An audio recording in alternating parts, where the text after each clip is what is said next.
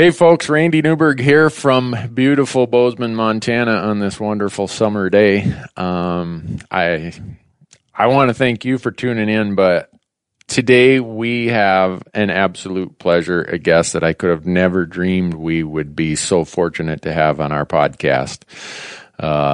If you are as big of a fan of the history of conservation, the history of hunting in North America, how hunters have a role in society. If you're as big a fan of that as I am, you know who Shane Mahoney is.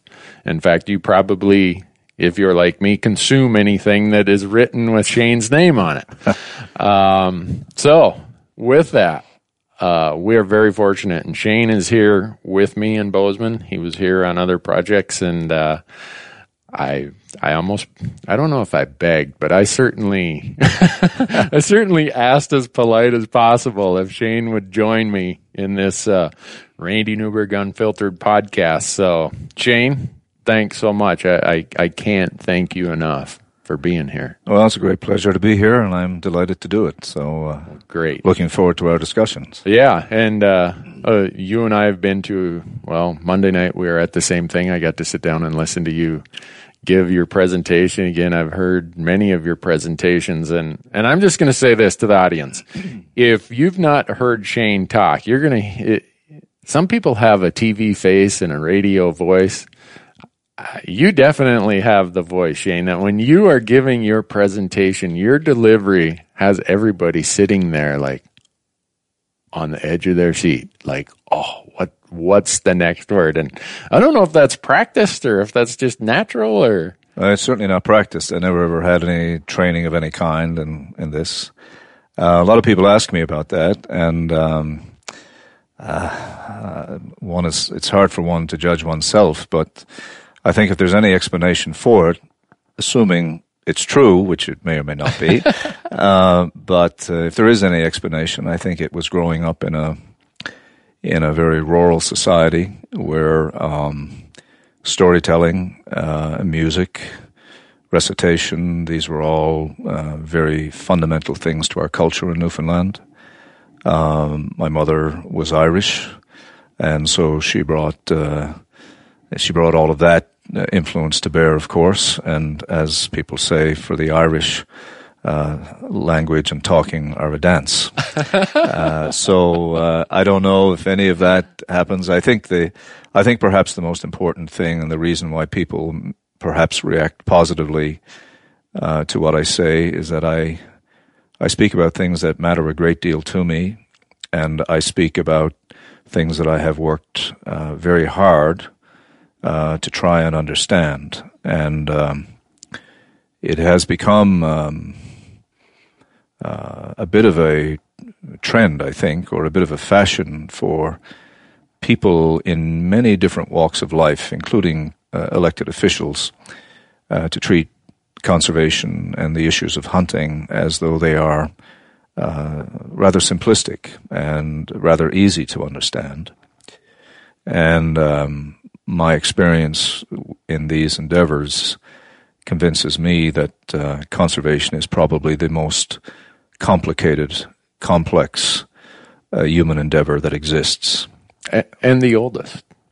Well, if not the oldest, certainly one of our oldest. Well, certainly hunting is. The notion of conservation and the idea that we should attempt to live within some kind of sustainable framework for the earth and for our own existence. This is in fact relatively recent. I mean, indigenous peoples and native peoples had deeply religious and spiritual engagements with nature and with the animals that they hunted. But as a kind of an institutional, intellectual idea, conservation is really quite recent. And if we go back to the time of the beginning of agriculture 10,000 years ago, it took us until the 20th century, really, to develop this idea that civilization and progress would actually benefit from us learning to live within nature. From the time of agriculture up until that time, the whole drive of humanity was to separate ourselves from the dependencies and the vagaries of relying on nature, and to grow our food and make it easier for us to sort of separate ourselves.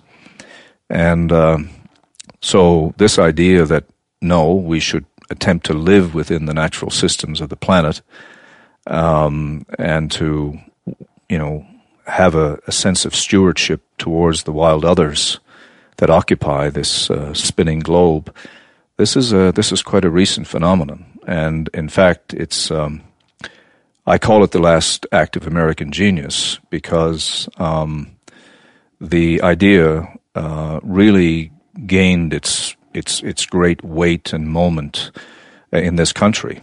It's not that European nations were not thinking of some similar things, or other parts of the world, but the real forcefulness of this idea really gained momentum here in this country, a very young country, and a country that has proven over its short history capable of throwing up a great many geniuses. And I believe that this idea of conservation, which is now viewed as a standard the world over, as a metric of progress and of civilization, I think the inspiration and the creation of that idea and the articulation of it and the building of the institutions that have allowed us to ensure that conservation really works, this was a profound change in human thinking. Yeah. And the United States of America figured really, really prominently in this. And unfortunately, most American citizens are not aware of this incredible legacy. And that gets me to the question of, you're from Newfoundland, which I've heard you at times say is not part of Canada. But well, that's a whole other podcast. And before I ask you this next question, the audience is going to hear at times me refer to Janis. Janis Putelis is our production coordinator for this podcast.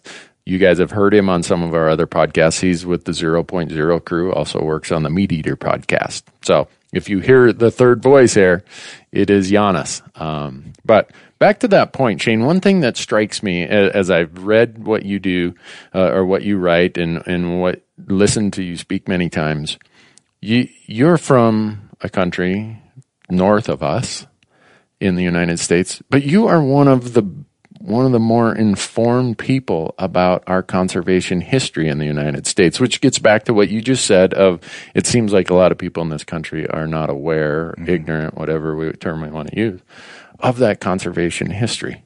How did you come about? Was it just your profession? Was it your personal interest? Was it your life experiences that caused you to say, this is something that fits into the discussion I want to have? Well, there's a lot in that question. Okay. So I'll try and answer the parts you feel like. It is a little odd that somebody coming from quite a distant place and really on the periphery of the North American continent, really, that I have come to have so many fortunate encounters and engagements in discussions in the United States and across Canada and now around the world, I guess. But, it's a combination of fate, luck, endeavor, as most things in life are. People heard me speak at some venues in Canada, invited me to come to events in the United States, speaking at the Governor's Symposium in 1993 in Green Bay, Wisconsin, I believe, was probably the first time I had really thrown out my ideas about hunting and about conservation before American audiences. But the conservation mission, if you wish to call it that, or vocation, has been with me all my life. There was never any doubt whatsoever in my mind, even from the age of a small boy, of what I would do. I've been in love with animals all my life. They are incredibly important to me. And there was never any doubt in anyone's mind, in my family, my parents, or otherwise, of what I would do. I was encouraged to be a lawyer and a doctor and all the usual things. But my path was clear. I believe it's the greatest vocation in the world to work for those wild creatures. So once I had the opportunity to start to share these views, that became combined with a deep passion for history. My daughter is a historian. I have always had a great interest in world history, and I have read very deeply about history in many facets of it. And American history, of course, is amongst the most fascinating that one can read. I mean, really? This country is you are a rarity. I mean, the achievements that the country has made in such a short period of time, the contributions that the intellectual and otherwise that this country have made or has made, they're just absolutely enormous, and they just don't seem to end. The capacities for overcoming obstacles, of ingenuity, of individual authorship of events. These are trademarks of Americanism that I very much admire, and so reading the history of this country was a very natural thing. I had done a fair bit of that even previously, and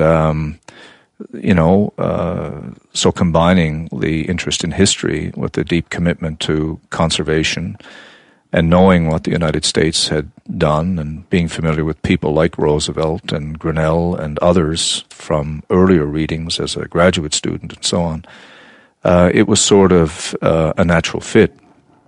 And the other thing is that,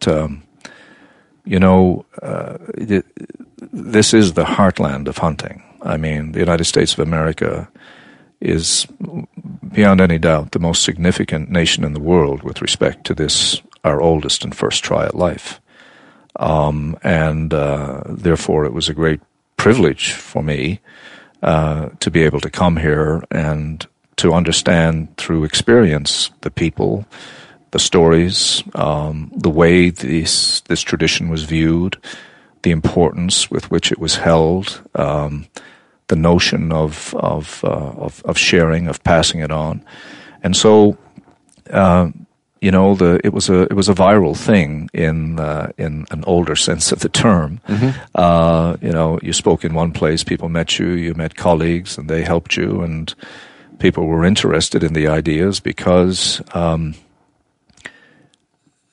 some of them were born, of course, of very deep reflection. And in my career as a wildlife scientist, I spent inordinate amounts of time with wild creatures.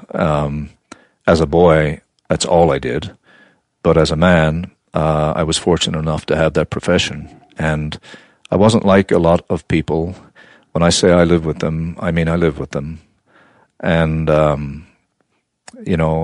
came to know wildlife in ways that not that many people come to know them. I've done things with them that not a lot of people have done.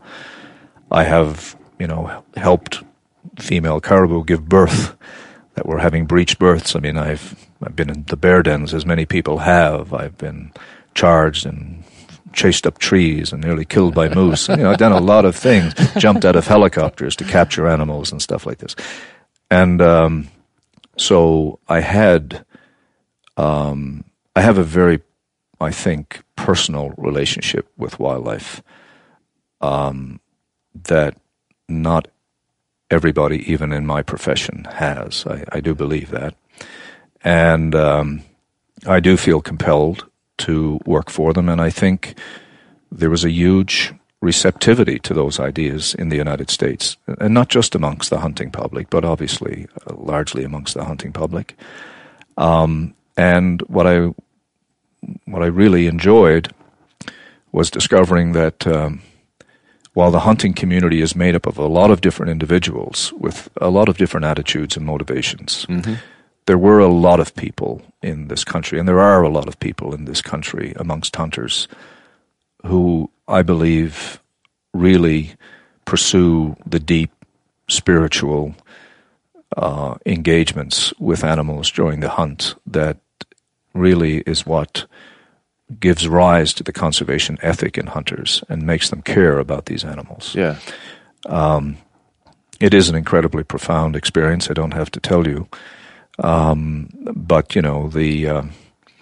I've long held the view that when an individual willfully takes the life of a sentient creature, that from that day onward they have no other moral choice than to become a champion for them. I couldn't agree more. Yeah. I think, and I tell this story many times when I give presentations, is I'm 14 years old in northern Minnesota, and I took for granted that we'd lived on venison and rough grouse, Sure. and I remember the first time I shot a white-tailed deer. It was a doe, and unfortunately, I'd hit it a little far back, and it took a second shot to dispatch it. And like you said, from that day forward, I have never looked at that meal on my plate with the same, I guess, lack of understanding. Now that meal on my plate represents the life of something else that gave its life for me to live. And it represents so many things. It represents to me the fact that I come from a long line of hunters. It represents the productivity of the landscape. It represents the complex relationships that I'm just one very small part of. And so when you say that, instantly my mind goes back to looking at this white-tailed doe, and it's still hard to talk about at times. Sure. You see this bright, sparkly-eyed animal, and eventually it becomes this opaque bluish-green color in their eyes. And that's the first time as a human, as a person, I understood what life and death meant. And it was profound enough for me to say just what you said.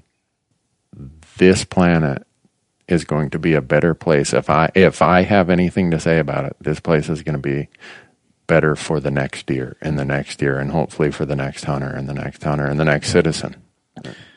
Yeah, I mean, I think we throw around language and terms pretty easily, but a simple statement like the taking of life, which is what we do, freights, really profound realizations. And,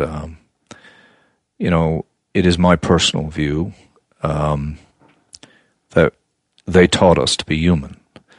None of the great truths that we have contemplated, none of the great spiritual ideas that we eventually codified, none of them lie outside of our relationship with animals.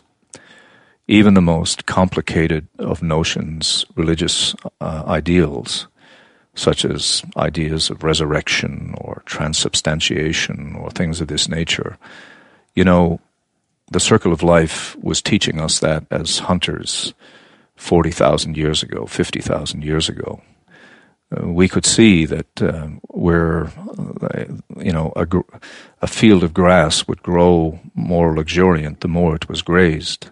I mean, this was a miracle when you think about it.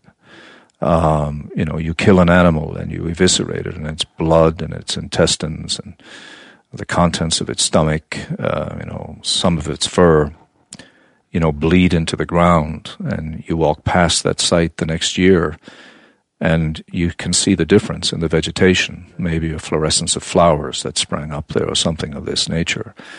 The idea that death could, turn into life and turn into even a different form of life, this was not something that needed to be codified by great religious teachers. It was taught to us by nature long before. And the whole notion that we had to take them in order for us to survive, and the fact that we could come to reflect on that is, I really think, what eventually set in our minds the notion that we were different. It's not like we looked in the mirror and said we were different. It was this process you're talking about. I think so, and I think this is where the early sculpture and the parietal or cave art and the rock art, I think this is where a lot of that came from. We knew we were like them in many, many ways, and we knew they had, in some cases, capacities that far exceeded our own. but we also knew that we had to kill them in order to survive. And the talents that we developed, of course, out of that became lasting, hallmarks of humanity. What we were able to do, that was honed on the stone of hunting. It was honed on the interactions, our abilities to observe them, to understand when they were threatening and when they were not, when they would give birth and when they would breed and when they would show up in different ranges. And all of these kinds of wonderful mysteries we entered and solved to the best of our abilities through the exercise of the hunt. And I am entirely convinced that without the wild others, we would never have been able to have contemplated the notion of humanness. Yeah. And this experience you had with the deer, is very. I mean, it's timeless, isn't it? It is. I mean, it happened 500,000 years ago, and it happened 40,000 years ago, and it happens to this day, and that's why people struggle with this issue of why we hunt and what it is that ultimately brings us there. But having operated as an animal behaviorist and as a research biologist for a long time, I spent a great deal of time with animals without a rifle, and I spent time carrying a rifle. And the really big difference between being in nature and not hunting versus being in nature and hunting is that it is only in the hunt that all of the senses fire at their maximum. When, as Ortega said, you become the alert man or the alert woman. Wind direction means more. The ruffling of leaves means more. The track of an animal, spoor, means more. The likelihood of being able to see an imprint in wet ground means more. The cry of a raven means more. The slanting of light means more. And while we often struggle to define why it is that we actually hunt, it's in fact because neurologically and physiologically, emotionally and intellectually, we are finally firing on all pistons, doing that thing that made us successful for thousands and thousands and thousands and thousands of years. And we feel this completeness in this exercise, but at the same time, we have that experience that once amazing creature will never be again. Right. It's of our doing. Yes. And of our responsibility. And often I get asked that question a lot, obviously, when you have a TV show and write a lot, people will question your motives for hunting. And I don't necessarily try to sway somebody to say, "Oh, you need to be a hunter." No, of course not. I listen. I'm thankful if they're at least concerned about wildlife and landscapes, whether they choose to hunt or not. And the best way I'm able to try to explain to them is I break it into two paths you go down life, that you either want to participate or you want to spectate. And maybe that's not the right way to say, but it's the way Randy Newberg tries to explain to people who ask my motivations. And when you talk about all these sensory experiences, how this is so much more profound, so much more connected when you hunt versus if you just watch. And I tell them, if you go to the football game and watch the football game, you get one experience. But the depth of the understanding of what it means to be in that game, the strategy, the feeling, the joys, the disappointments, is two different perspectives. And so I try to tell them, your interaction with the natural world is going to be different than my interaction with the natural world. Because in the natural world, I am there for the sake of gaining food. I am there because I don't know how else to say it other than I am a hunter. I've come from a lineage of hunters, as they maybe have, but they're not expressing it in the activity that I am. We all have. Right. Yeah. If you are on this planet, you have some hunter DNA in your body. And so it's hard to explain that to somebody other than to try ask them, put yourself in a situation of something you participate in, whereas others only spectate, and think about how this is different to you as a participant than it is for that other person who's a spectator. And in the world of hunting, there's nothing I know of that makes me more whole, more fulfilled, more aware than the act of hunting. And I can't explain it. I can't, through osmosis, somehow give that feeling to somebody else unless they go and actually participate in some degree. Maybe, but I think we can make pretty compelling arguments that, first of all, that the past is still really relevant. And this is a part of our past that when we revisit it, we have these deep emotional pleasures, really.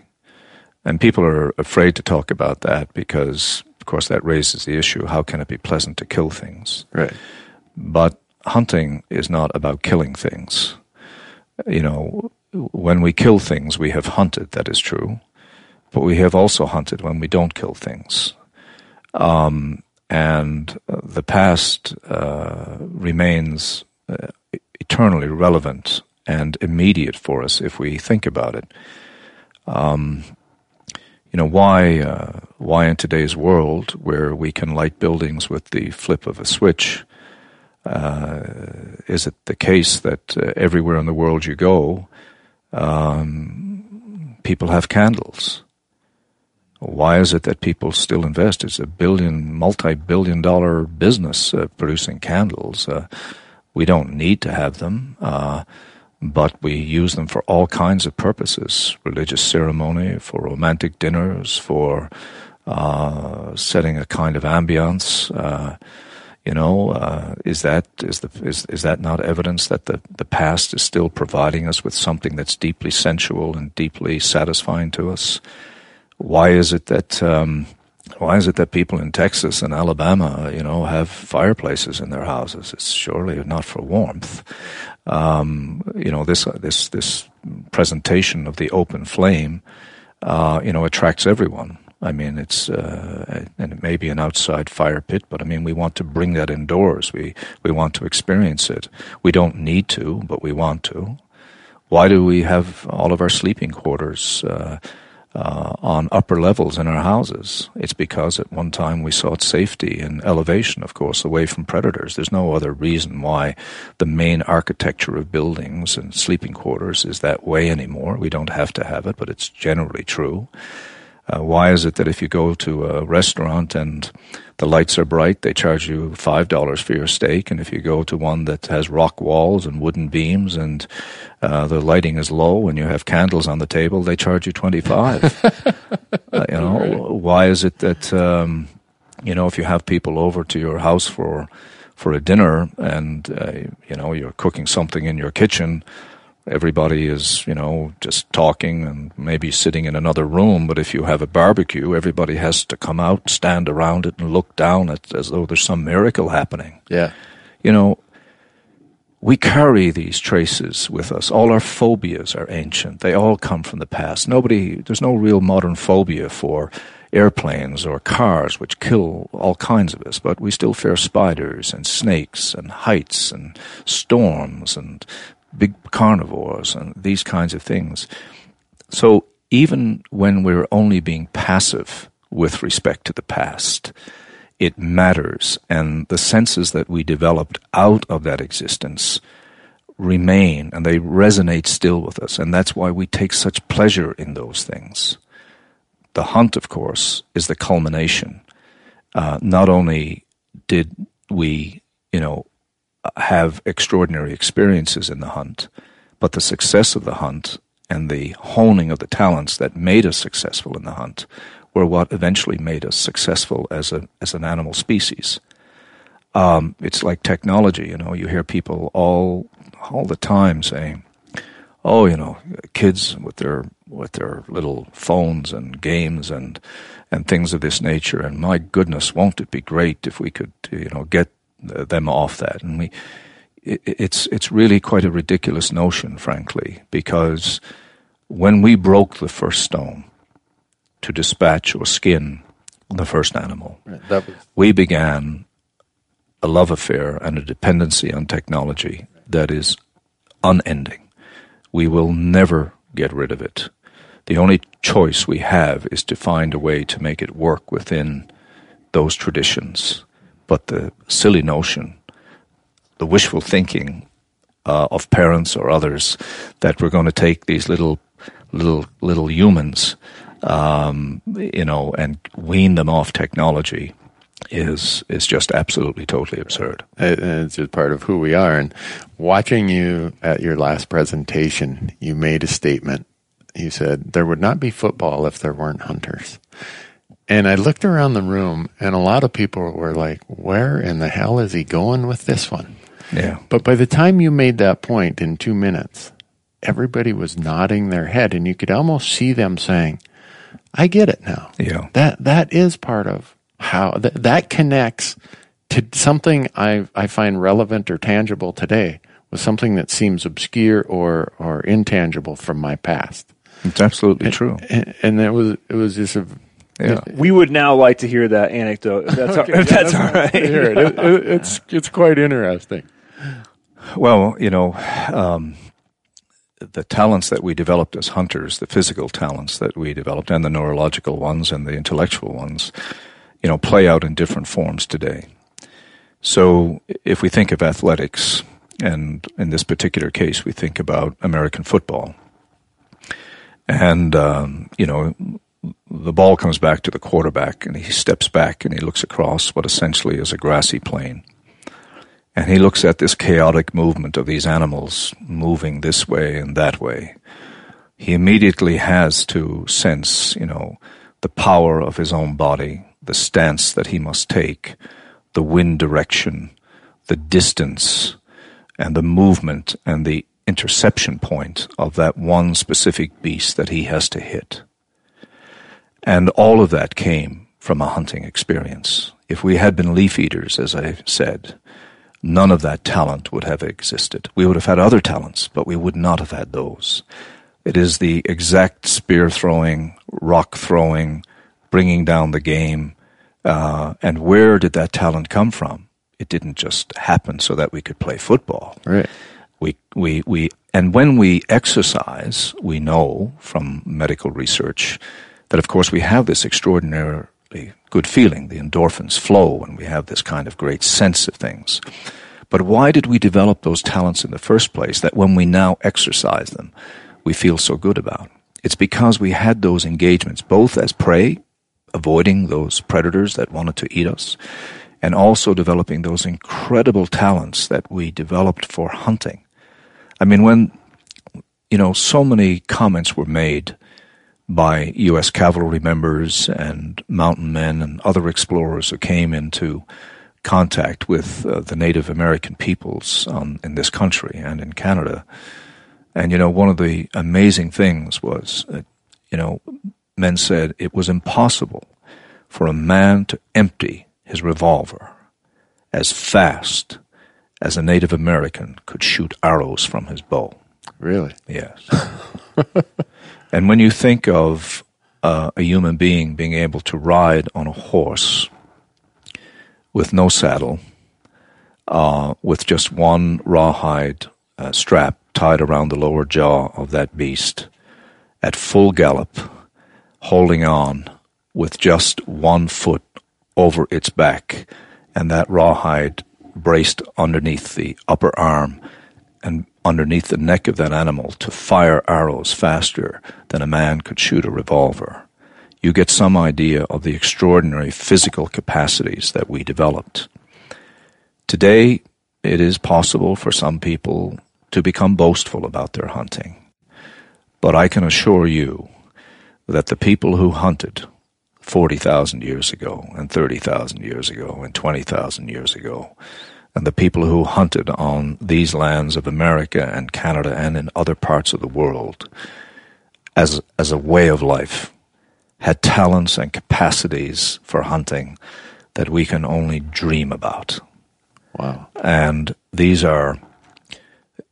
there are such extraordinary capacities that human beings develop to hunt. It is almost beyond belief that we could kill mammoth and mastodon, and we had to kill them with handheld spears. Right. We even then we didn't have enough strength to drive them as throwing spears through those animals. We had to close at close quarters to be able to kill those animals. Think of the trust that had to develop between human beings when we were doing that. Where does it come from?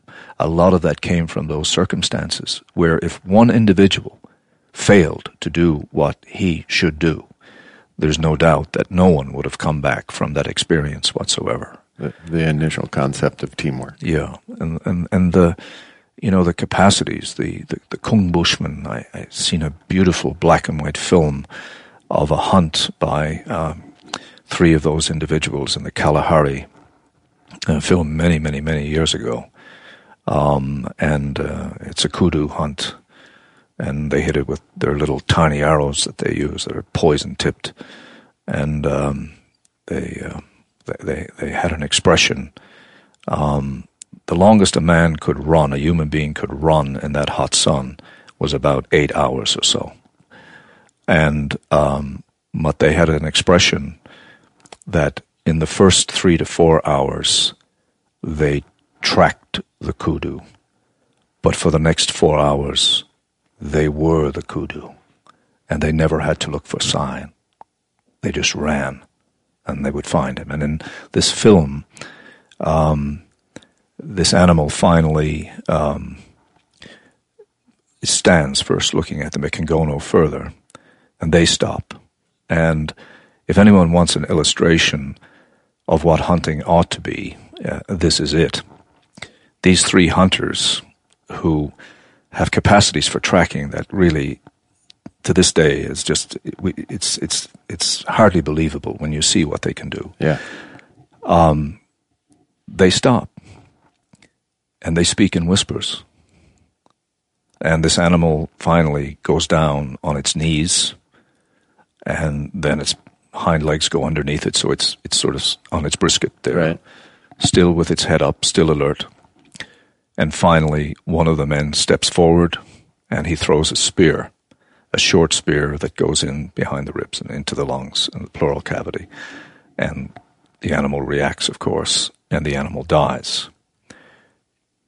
But the expression on those men's faces, the quiet zone that they enter. Now, they have tracked this animal for hours, and they've been on this mission, and they're obviously pleased at some level that they've been successful, that they've taken this animal. It means a lot of meat, and they will bring it back, of course, and use it all. But the reaction to the animal's death is this quiet, respectful, contemplative moment. Even the way they talk, they stand back at a distance and let the animal die. They speak quietly about it. They make comments about it, and so on and so forth. And this is why, this extraordinary exuberance that is sometimes shown by people at the end of a hunt is very foreign to me personally. Right. And it certainly was very foreign to them. It was an extraordinarily moving passage, and it showed that, just like your experience you related with the deer, there was this thankfulness. There was this recognition that because of you, I live.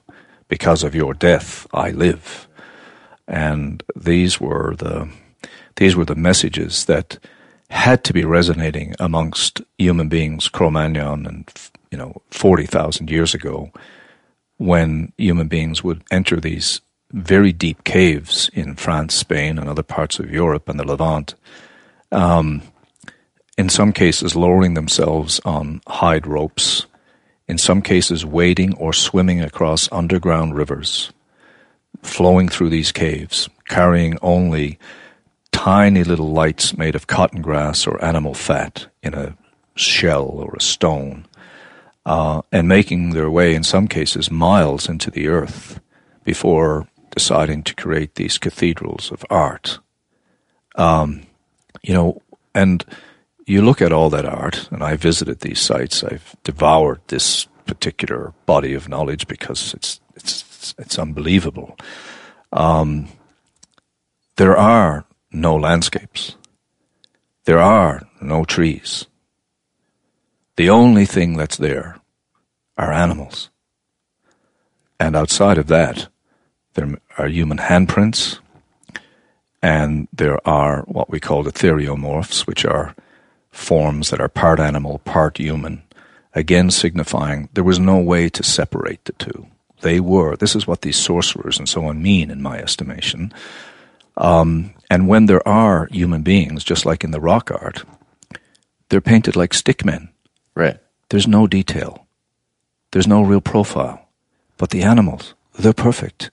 The hair, the eyes, the horns, the stance, the body movement, the galloping. I mean, there was just a paper published in Science, one of the most prestigious scientific journals in the world, that showed that the most art capturing the gallop of animals has been wrong, even to this day, in terms of how it represents the galloping animal.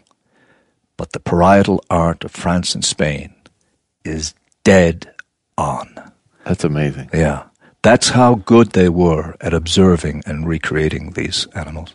Interesting. There's a good, I think, if you want to look at that, Werner Herzog did a documentary that's called, it's about those caves in France. Yeah. And I think there's a piece in there where they really talk about that movement that's shown in exactly what you're just talking about. If the name of the documentary comes to me, I'll remember it. It's really it's a deeply religious experience is the only way to describe seeing this. It's just absolutely unbelievable, and you have to remember this is 40,000 years ago. You know, we talk about the Greeks having an incredible civilization, 2,000, 3,000. This is 40,000 years ago, and in some cases, those caves were used as artistic theaters for 20,000 years. That's just so unbelievable. When we live in a society today where if someone measures something within a week, you think they're a long-term thinker. But to hear you talk about this, Shane, makes me feel so connected to that because I'm a hunter. Of course. And as you were saying, it brought me back to a pronghorn hunt that I did, an archery pronghorn hunt in Arizona. And me and my camera guy said, well, let's go find a place. It's the heat of the day. Maybe we'll find something that's going to water in this little seep that in northern Arizona on the Mogollon Rim country, there are seeps and springs and not as much so, or more so than what you see down in the flat desert of Phoenix and Tucson area. And I said, that point right there looks like a really good place. Let's go sit there. And so we walk there, and camera guy sets up the tripod. I'm in hunting mode. I'm looking, I'm searching, and he taps me on the shoulder. He's behind me, and here is a broadhead of the absolute most perfect condition you could imagine. And I'm like, wow, I'm not the first guy who came to this point and said, this looks like a place that an antelope or maybe a deer or whatever would travel. And he sat there and he filtered through. He then got in this mode of, I wonder what else is here. He found pottery. Oh, my God. We found so many things. And I'm not smart enough to know how old that stuff is, if it was 200 years old or if it's 1,000 years old or whatever. But to me, that was one of those times as a hunter where I stopped hunting. When he started showing me this stuff, I just kind of tried to pull myself back to say, Randy, why did you stand over on that ridge and say that little point right there is where you should go today? Mm. And how many other hunters maybe 1,000 years before me had come and done the same thing. And to hear you talk about the caves of France 20, 30, 40,000 years ago, those kind of things connect me today so directly to that. Of course. And it makes it so I cannot deny who I am and where I came from.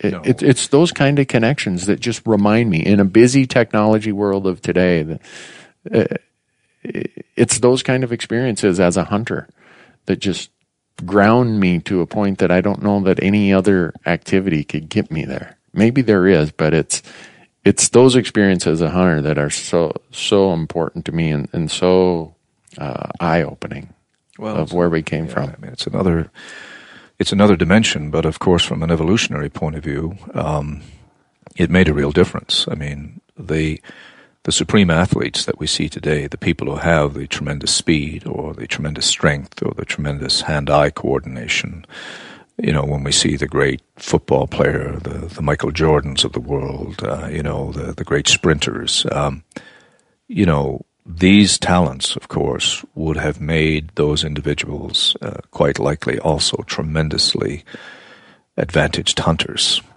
Right. And so people will say, just like the technology thing with children, people will say, we pay, star athletes too much money. And I tell them, you've seen nothing yet. As the global economy increases, we will pay superb athletes whatever they want. Because the spectacle of seeing those talents on display, the World Cup, the Super Bowl, right. I mean, that was like watching what we would do in the best of our capacities as hunters, but rather than being entertainment, it made the difference between life and death, the survival of children, the productivity of families, of clans, of communities, and so on and so forth. This was not so in other words, these talents were not just nice things to have. They made it possible for us to exist. And when we see them expressed now, and of course so much of it is latent, it's like human muscle mass. You can take any human being, and through resistance training, you can develop enormous amounts of muscle mass. Obviously, the genetics, the DNA is there. Right. But until you bring it out, you don't know. You don't see it expressed. Same way with a lot of people who don't hunt. There are lots of people who don't hunt who could quite likely be absolutely brilliant hunters because they have these kind of God-given talents. And remember, too, that while in some cultures women did hunt and participate significantly, there were, in most cultures, it was primarily dominated by men, in part because of endurance and strength and speed. Had nothing to do with intellectual capacity or any of that. But women, of course, became extraordinary naturalists because, number one, they had to carry children inside themselves, and they were therefore more vulnerable than a free-running male. And they had to be able to judge the intention, the stance, the body language of animals far better than males did. And also, when they had children, little ones, babies, it became even more critical. And so, you see a modern reflection of this when Louis Leakey, the famous anthropologist, decided to search for individuals to undertake some of the absolute most groundbreaking and arduous field research in the world on gorillas, on chimpanzees, and on orangutans. In every case, he chose a woman to lead that research. And they became the Dian Fossés and so on of the world. So we also developed great capacities around animals outside of the hunt when we lived amongst animals because of the whole idea of survival and of protection. But of course, we took that to a completely other level when instead of reading the behavior of the animal to avoid, we read the behavior to capture and to kill. Right. And in some cases, that was to find defenseless young that we could easily kill with a stone or a stick or our hands, all the way up to, I mean, look, we hunted the most massive beasts on the planet. Amazing. Us little runty humans with our little weak legs and weak arms and, crushable bodies. And we went up against the biggest beasts in the world, from the mammoth to the blue whale. Yeah. And we found a way with stone tools, really, originally, and then iron and so on, to take the biggest, most fearsome beast in the world. Spears against lions. I mean, think of this. Right. Who would even who today conceive of it? Correct. If someone did that today and the result was not good, someone would say, "Well, he deserved it." Exactly. Well, teach him. What was he smoking when he went there? So I have a question, if you don't mind. Yeah. Now that we don't depend on the successful hunt for survival, do you feel like that changes or alters the experience of the hunt? I mean, obviously, I think if we absolutely required the food, then the sense of practical accomplishment at the end of the hunt would have a slightly different dimension. But I don't think it changes at all the experience that we have in it, because really what we're doing is we are exercising those capacities that we always had. And, it's you're sitting on a park bench and you're feeling pretty good. And then all of a sudden you step up and you walk out onto the asphalt court and you start throwing a few hoops. All of a sudden you start to feel better. You were the same human being sitting on the bench as you really are when you throw the hoops. But what is this about these movements? What is it about this hand-eye coordination, about this leaping, about this quick movements, the feints and all of this? What is it? Why should that make us feel good? It makes us feel good because these were the things we exercised. This was when the body and mind were fused together to undertake that thing which made it possible for us to survive, which was hunting. And so I think we do a couple of things that are different. Number one, we have much advanced technologies now compared with the bow and arrow, the spear, and so on. And that makes it quite different. Obviously, we don't go hand to hand with bull moose.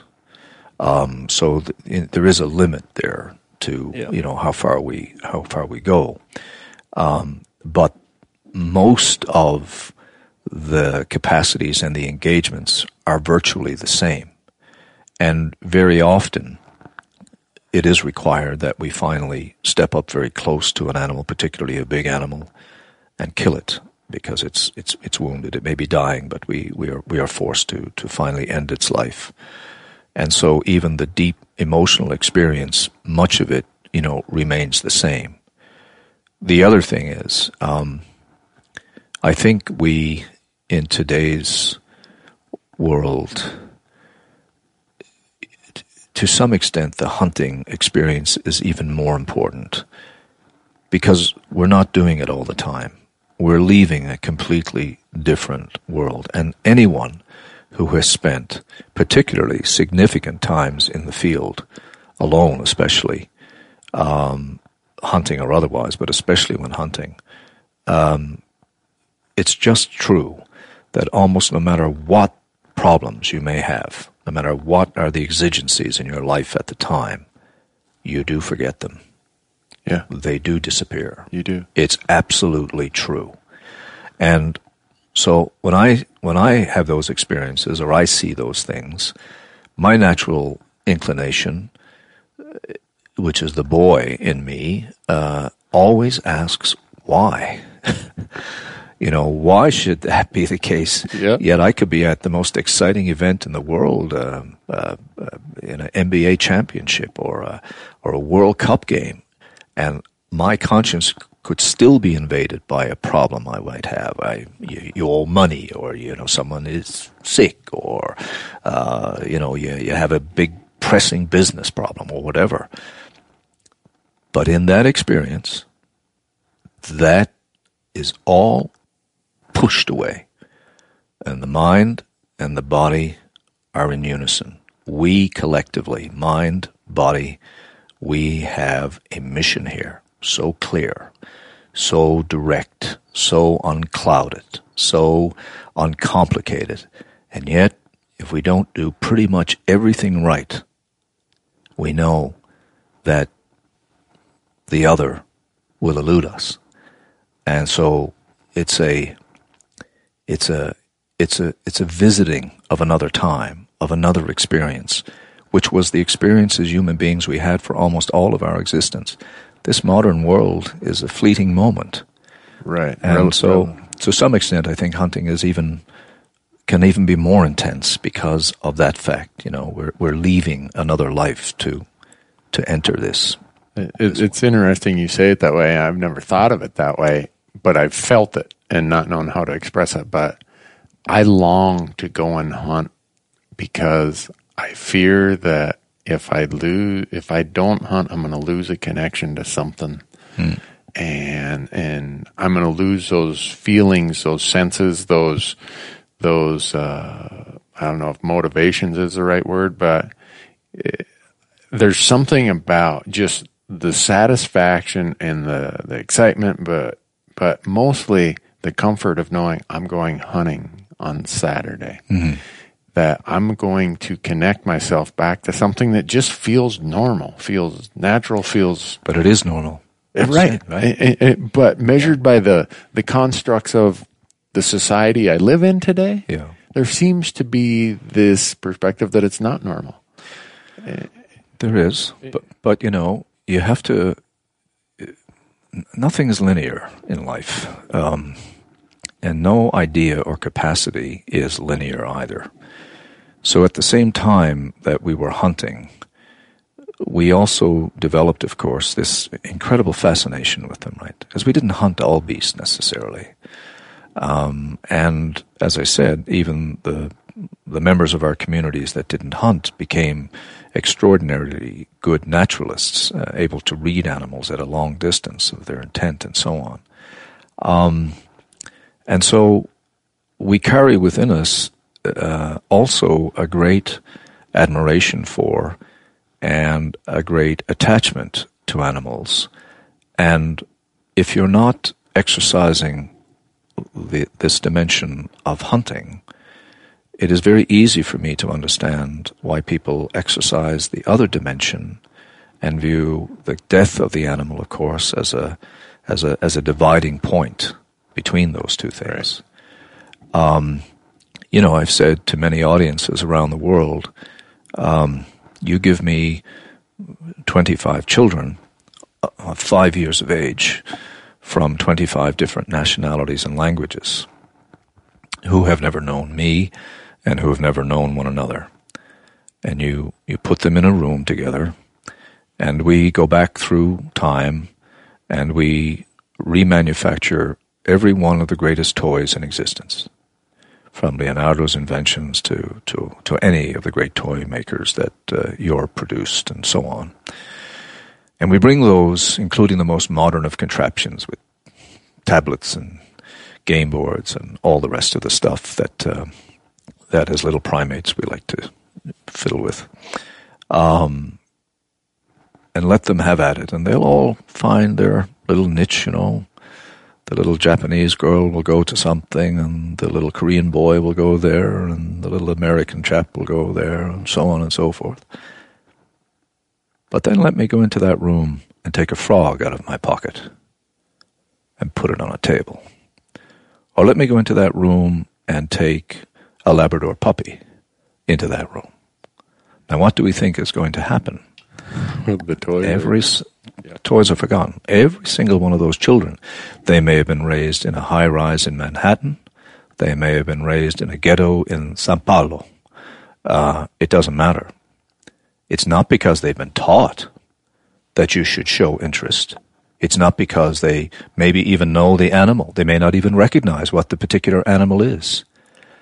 But something will draw them. Take a young baby, put them on in your back garden on a grassy field and have them on their bellies. They're not even old enough to walk or to kneel up, and let an insect go in front of them and watch how they suddenly are transfixed. Yet the whole world is new to them. The trees, the sky, the fence line, the maybe the machinery in the yard, but have that little insect, such as is crawling along there, crawl in front of them, and they're immediately transfixed. So we do have, as E.O. Wilson has labeled it, we do have this biophilia, we do have this love, this fascination with, and even if it's not a love, we're still fascinated by snakes or sharks or whatever it might be. And so, inevitably, these two elements of our experiences with animals will come into conflict. They even come into conflict for the hunter, because just as your expression of sadness over the death of that deer, wasn't that the same conflict? Exactly. So now we have in society people who don't hunt, may not have had any attachment to it. They don't know people whom they respect, who hunt. None of the people in their circle are hunters. But they still have this other, which came just as anciently to us, is just as natural to us. And yet, the death of the animal, therefore, matters to them too. So, why people are so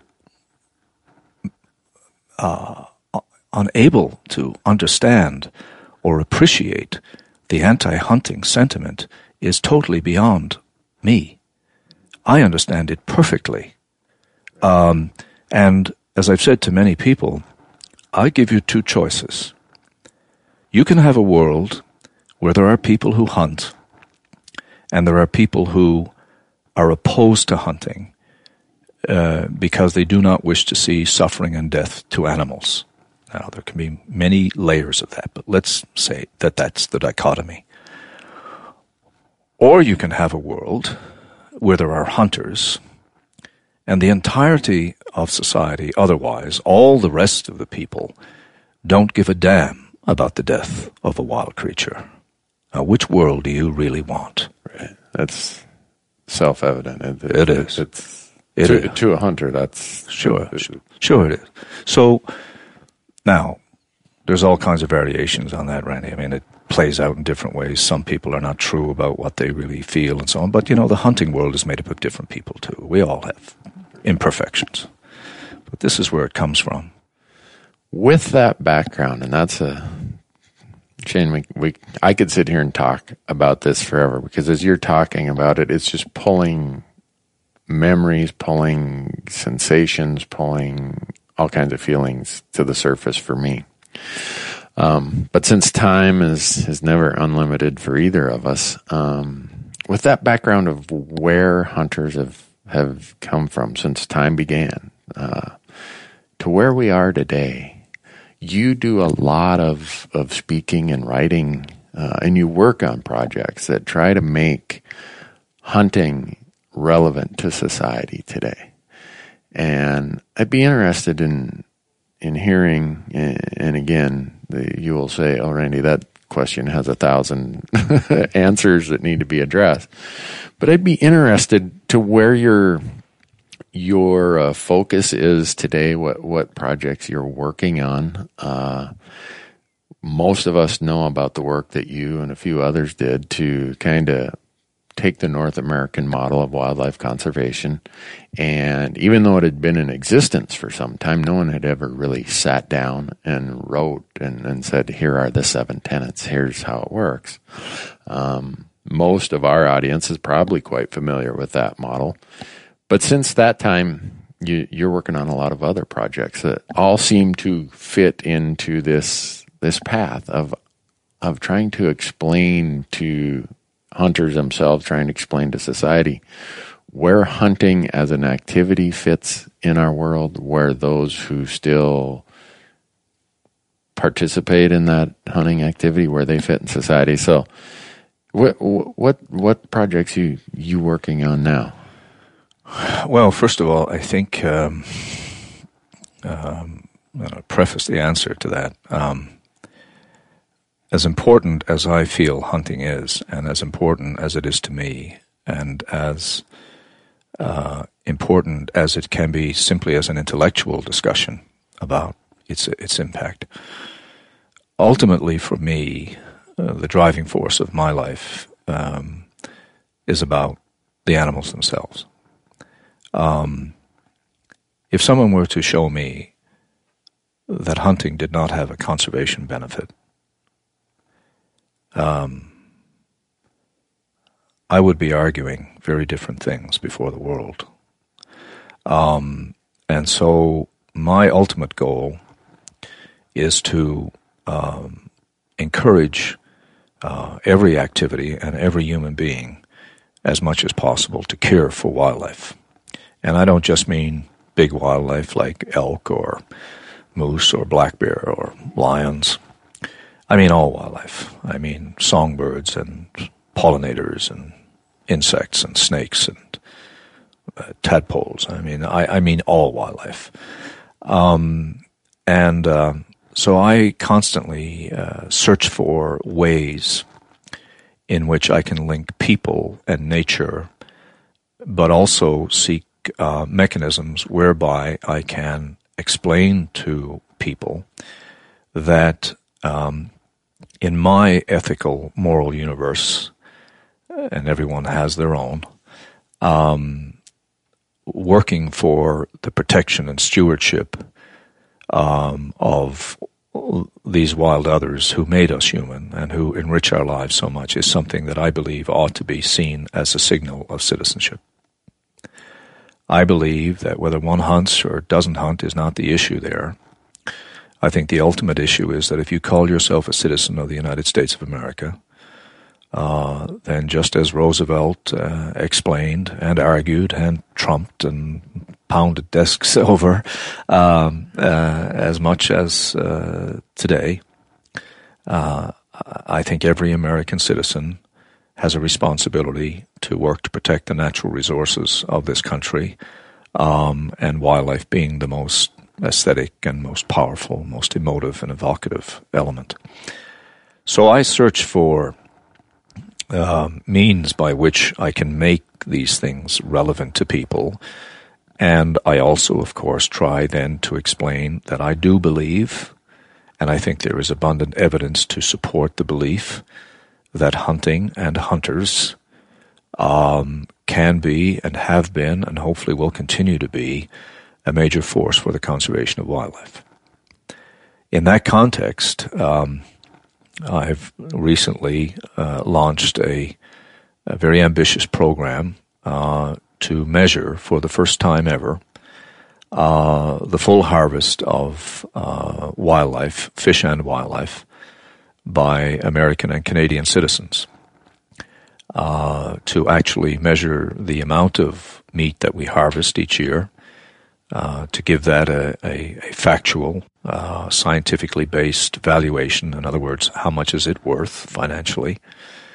To work with experts in nutrition to explain the contribution that harvest makes to the overall nutrition of Canadians and Americans, to trace the degree to which that food is shared, an ancient tradition of the hunt, of course, and to then also pose the question, what would happen if all of a sudden that wild harvest was not taking place and we had to replace that with modern industrial scale agriculture, either of domestic livestock raising or of vegetables and fruit production. And the whole purpose of that, and let me first of all say that even most hunters, I would say perhaps all hunters, including this hunter, was completely and are completely unaware of the scale of this. I mean, you go out, you hunt your elk or your whatever, and you think about that, but when you multiply that by 35 to 40 million individuals who every year hunt and or fish in the two countries, you begin to realize that the harvest of natural food of this kind is an absolutely gargantuan undertaking, and that we are talking about, hundreds of millions of pounds of wild food that is gathered every single year by those of us who hunt and fish. We are gathering the most organic food that is possible to gather. We know the quality of this diet, the high protein, the low fat, and what fat there is, such as in fish oils and so on. It's the good fat for us. The incredible content of mineral and vitamin that's contained in these wild foods. We know that we are harvesting this incredible resource that is healthy and beneficial to us. And we also know that every one of us shares that harvest with other people. I estimate at a minimum 4 people, but it's probably a lot more than that. So if you have 40 million people that are doing the harvesting, you have 160 or 200 million who are easily touched by this harvest. And I want people to understand that the world is constantly in search of ways to support human societies and livelihoods in ways that do not damage the natural environment. And food production systems can be very damaging. Right, we see it. We see it all the time. We have the use of chemicals, the loss of pollinators, the loss of topsoil, the eutrophication of streams and rivers and lakes and all the rest of the things that seem to be a byproduct of the big-scale systems. Yet here we have individual citizens who actually pay for the privilege of going onto public and private lands that miraculously, seemingly effortlessly, produce this wild food. And then we harvest it without leaving any footprint on that natural environment at all. No poisonous intrusion, no destruction of land or water. And we simply harvest in a way that can be renewable for all time, as long as that land is left and left to be productive. And I want people to understand that this is no sideshow. This wild harvest is no sideshow. It is a fundamental part of the food security of our 2 nations. It is a natural food supply that any citizen under our North American model, our North American system, has the right, as a right of citizenship, to take part in that harvest if they train themselves and pass the tests and if they operate legally. And they, too, can avail themselves of this incredible bounty that still in this 21st century of technological madness is still made available to us because we still have the land and waters to produce it. My hope with this is that I will take the discussion over wildlife and the discussion over hunting and move it away from the periphery of debates and move it back into the center of discussions in society. I'm hoping, by showing the food value of wildlife still to these millions and millions of Americans and Canadians, that we can finally get our politicians, our elected officials, to realize that decisions over land and how we will use it needs to include a full evaluation of the productivity of that land as a food source. If tomorrow, in this state or in any other state or any Canadian province, somebody was to go in and say, we are going to rip up all that agricultural land that's producing wheat and corn and potatoes or whatever, fruits, vegetables, whatever, and we're just going to get rid of it and build a mine there, there would be an absolute outcry from everyone. The capital would be on fire. Absolutely. But we can do that over and over and over again with productive wild land, because nobody sees it as a food production source, but it is. Very much. And not just for the hunting and angling, but for fungi gatherers, people who pick wild berries and wild fruits, all of those kinds of things. And we may think in this extravagant paradise that we live in Canada and the United States, as we live, as only 2 or 3% of the human population lives, that we are sort of immune from such nasty words as food security. But the truth of the matter is the entire globe is preoccupied with the idea of food security and where our food is going to come from. And we're also preoccupied with the quality of our food. So I'm hoping, by amassing all of the harvest data from all states and provinces, which we have by virtue of our North American Wildlife Management System, we have that data,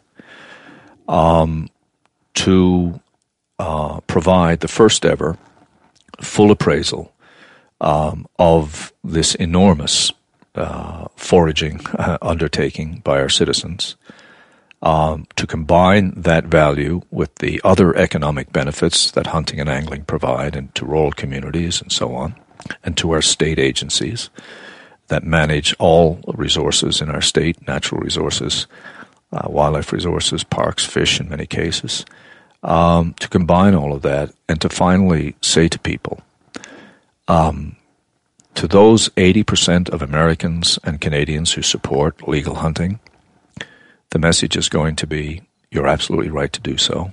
Keep doing it. But go further and realize that that land can be a food production source for you as well.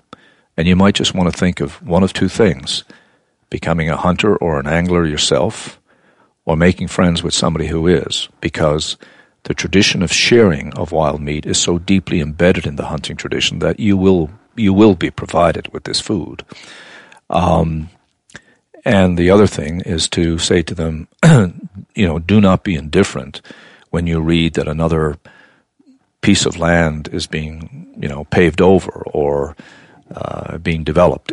Understand that every single one of those takings means that there is less wild food available to all of us. And to those who are opposed to hunting, I hope that they will reconsider, in the light of these new ways of viewing this activity, that this really is, for the vast majority of people who hunt, including, by the way, people who so-called trophy hunt, right, the food is used in almost all cases, that this is really about taking responsibility for our diets, of utilizing a resource that is sustainable and can be used over and over again. It is about, yes, taking the life of sentient creatures. There is no question about this, a massive responsibility for both state and individual to concede and to bear. There's no doubt about that. But this is not frivolous. This is not unimportant. It is not insignificant. And that every one of those animals that's harvested and eaten has lived a natural, full life that eventually would end, but in this particular case was ended by an act of volition by a human being who then ate this animal, just as we raise turkeys or hogs or cows or anything. So this project is the largest study of its kind ever conducted anywhere in the world. And, as I've said many times, I try and find things that others aren't doing, because we need to add to the good work that conservationists can do and the good work that hunters can do. And I think this is really going to force people at all levels, regardless of their personal opinion about hunting.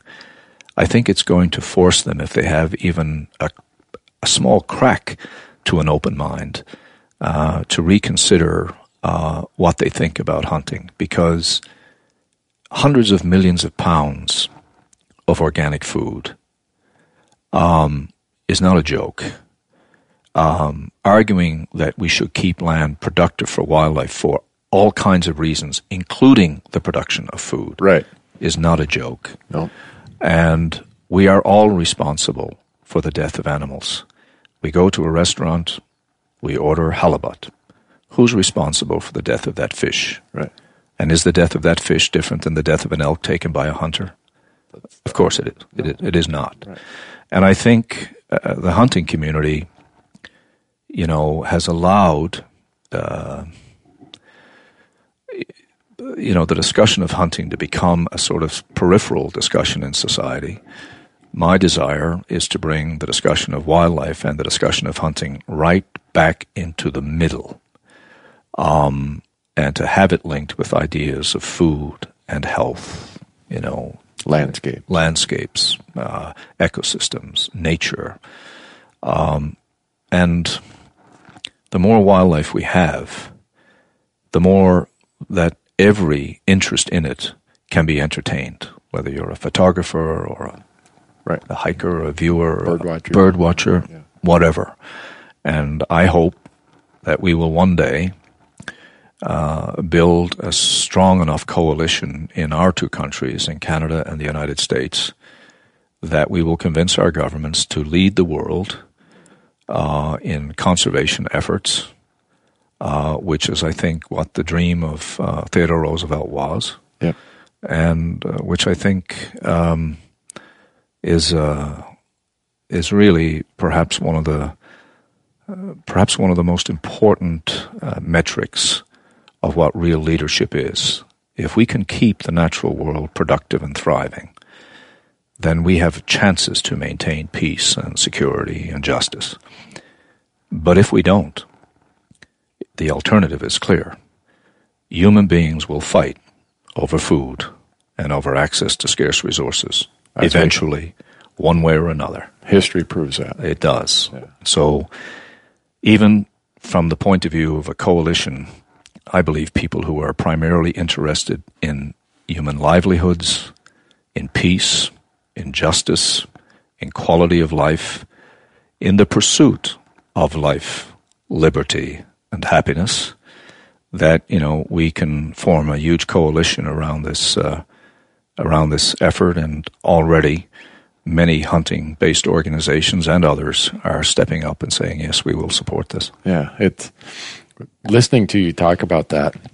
A friend of mine, Ted Karasotti, wrote a book called Blood Ties, and in one of the later chapters in that book, he talked about his experience of thinking that his lifestyle choices as regards to how he acquired protein, thinking he wanted to not impact other living beings. He went. This is quite a while ago, so the information is probably somewhat dated. But he went through the process of calculating what the fossil footprint was to obtain X amount of protein via hunting a mule deer out his back door in Wyoming versus the same amount of high-grade protein through soybeans or through some other form of commercial agricultural, industrial-type agricultural production. And what he found was hunting in his backyard was so less impactful to the landscape in total. And I don't quite recall the numbers, but it was very remarkable, and it made me think of part of this project you're talking about is it's okay to oppose hunting. Free country, anyone can do whatever. But when you oppose hunting, oppose fishing, oppose those of us who say we want responsibility for the food on our table, we want to have this more natural connection, we want to stay in tune with how we acquire our food. It's important to us. The quality of the food's important. For those of you who reject that and say, well, I want to be a vegan or I want to whatever, and I respect that someone wants to do that because I sense they're worried about health issues and such. For me, someone shouldn't be allowed to just say, I reject that. You should have to be forced to say, and here's my alternative. So taking however many millions of tons of protein hunters and anglers sustainably harvest and acquire each year, I'm interested to see if your project is going to be able to cause those people to say, well, I've thought about the alternative. And I guess we're going to have to displace a lot of wildlife. We're going to have to pollute a lot more streams. We're going to have to put a huge footprint on the landscape to otherwise replace that protein that we as hunters and anglers are harvesting. Do you see that as a possibility to just at least, as you say, if someone has a small crack and an open mind, to force them to think about it in a bigger context? This will be done as part of this project, and we are going to be working with academic institutions to make sure that all of the work is done in a way that will be evidence-based and science-based, and people can challenge it, of course, but it will be done with scientific rigor. And yes, one of the ultimate endpoint, there's two. One is to combine all of the relevant data with respect to hunting and wild harvest and the benefits to society economically and otherwise, and bring that together. The other thing is going to be to say, well, okay, let's pretend that tomorrow, we stop it all. We don't hunt and we don't fish. And we are going to have to replace that food. After all, we eat it. Right. If we're going to live. Yeah. So it's going to have to come from somewhere. And we are going to do a full analysis of what we think it would cost, to replace it by either standard agricultural practices with domestic livestock or with the growing of fruits and vegetables. Last January, attended a meeting in Michigan, and I spoke there, and afterwards I did several radio interviews. And in one of the radio interviews, the sound board technician in the studio, young woman, after I finished with the host, I went outside and she came outside, and I'd been talking about these ideas, and I posed the question to the host, well, what do you think the world would look like if all 7.2 billion of us became vegetarians? Then I said, what do you think the United States of America would look like if the 300 million people in this country, or whatever the final figure is here now, all of a sudden, we weren't harvesting all this food, and we all decided that all we were going to do was to eat vegetable matter. How much land do you think we would have to take? And the young lady came out afterwards and she said, I'm a vegan. And she said, so is my husband. And she said, the reason we opted for this lifestyle was largely because we did not want there to be suffering or pain to animals. Understandable. And I said, totally understandable. And I said, the fact that you can both, she was a very healthy-looking person, I said, the fact that you obviously have figured out how to do this as a strict vegan, obviously you worked hard, because that's not that easy to do. You have to know your stuff to do this. Yep. But she said, I never thought about the fact that my food, too, has to come from somewhere. And it takes land. And there's one thing about wildlife. If you have land, you can have wildlife. Right. If you don't have land, you cannot. And so the hope is to get people to think, if they are, out of moral persuasion and ethical principle, deciding that hunting is a bad thing and that their alternative is better for the world, that maybe they can see that there is another way of looking at this issue. We all need a varied diet. And part of that diet, we know, is a quick run to the essential amino acid store is to eat meat. That's well documented.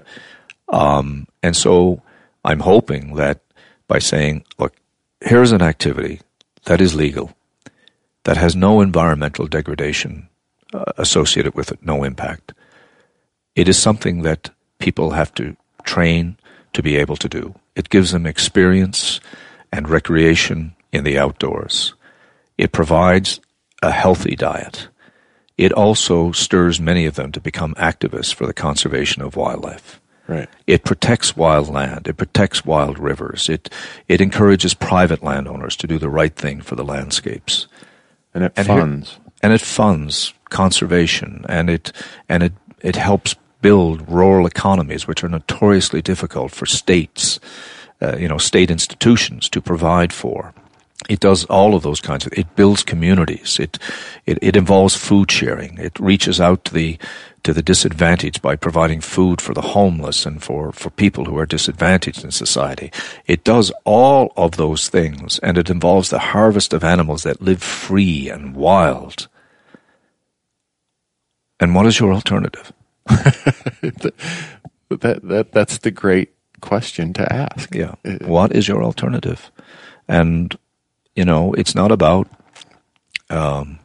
trying to convince you that hunting is something you should do. It's about asking you to think about what's best for the earth and what's best for wildlife. I mean, that's what drives me. And maybe for people who are not interested in that, they won't be interested in my arguments. But fortunately, just like these little children I refer to who come into the classroom, most people do care at some level.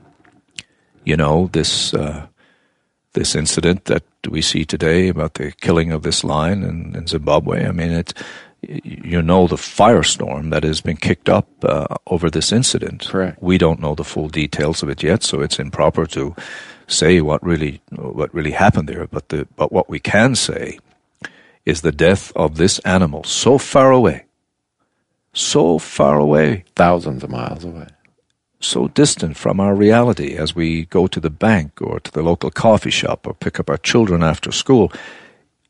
It's like an incendiary device on the human conscience.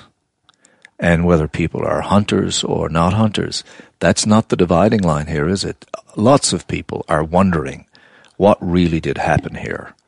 And was this an improper, taking of an animal? The point is that the animal, this lion that was living in this protected space, that no one knew about except the people in that area and the visitors who went to that park. But no one here in the United States of America, no one here in Bozeman, Montana, no one in Newfoundland, where I am from, ever knew or heard or realized that this lion lived. But his death is an important issue. It will impact all of us. Yeah. So, I mean, it's... And this is the great hope for us, of course, that if we tap into this in the right way, we can mobilize the citizenry of the world to do the right things for wildlife. And we have proven, and this study will further emphasize, that if we put in place the right institutions, the right systems of governance, the right laws and policies, and we invest in the science, that we can, even in the 21st century, see, just as we had 100 years ago or 200 years ago, a landscape that can produce for us a eternally renewable source of nutrition, as well as an unending source of inspiration and joy.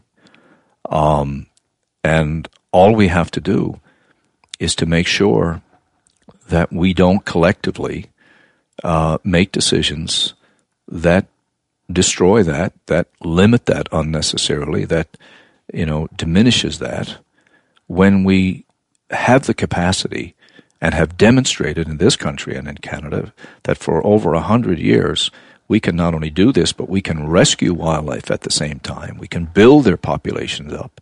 We can harvest millions and millions and millions and millions of them every single year, and we can have them reappear again. No wonder that, Native Americans thought the buffalo originally came out of the ground. Yeah. I mean, they did. All wildlife does. Yeah. Come out of the ground. And, and our chance is that people do love animals.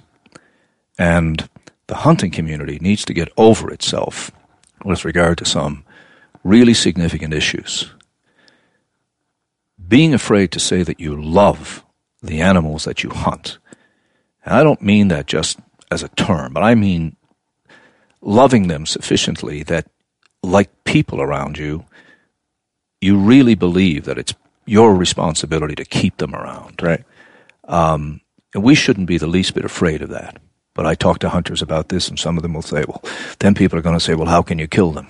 Well, for goodness sakes, this is the reality of life. Right. You know, ask the lion, you know, how he feels about the impala. Yeah. You know, things have to die. The one unending truth is that life depends on death. Exactly. There's no undeniable. There's no way of escaping it. We can satisfy ourselves by eating peas, or we can satisfy ourselves by eating scallops, or we can satisfy ourselves by eating, you know, moose. The definition of the hunt is another thing that we need to work on. In my view, all world fisheries are hunts. What's the difference? But yet people can feel no problem with going into a restaurant and ordering codfish or halibut or salmon or whatever, lobsters.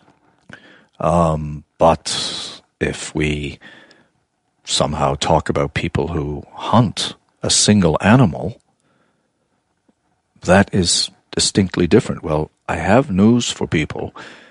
Fish are sentient creatures too. Yes. They move, they swim, they breed, they mate. In some cases, they even protect their young, carry the eggs around in their mouths. They do all kinds of fascinating things that we don't do. And they feel death. And when they're taken up out of the depths and, you know, the pressure changes, they experience pain. I'm sorry, they do. Right. And so, you know, we have to break down those boundaries to the discussion. And that's going to take courage. The hunting community has to be prepared to get into these frontal discussions and debates because we have a completely logical, valid position to take.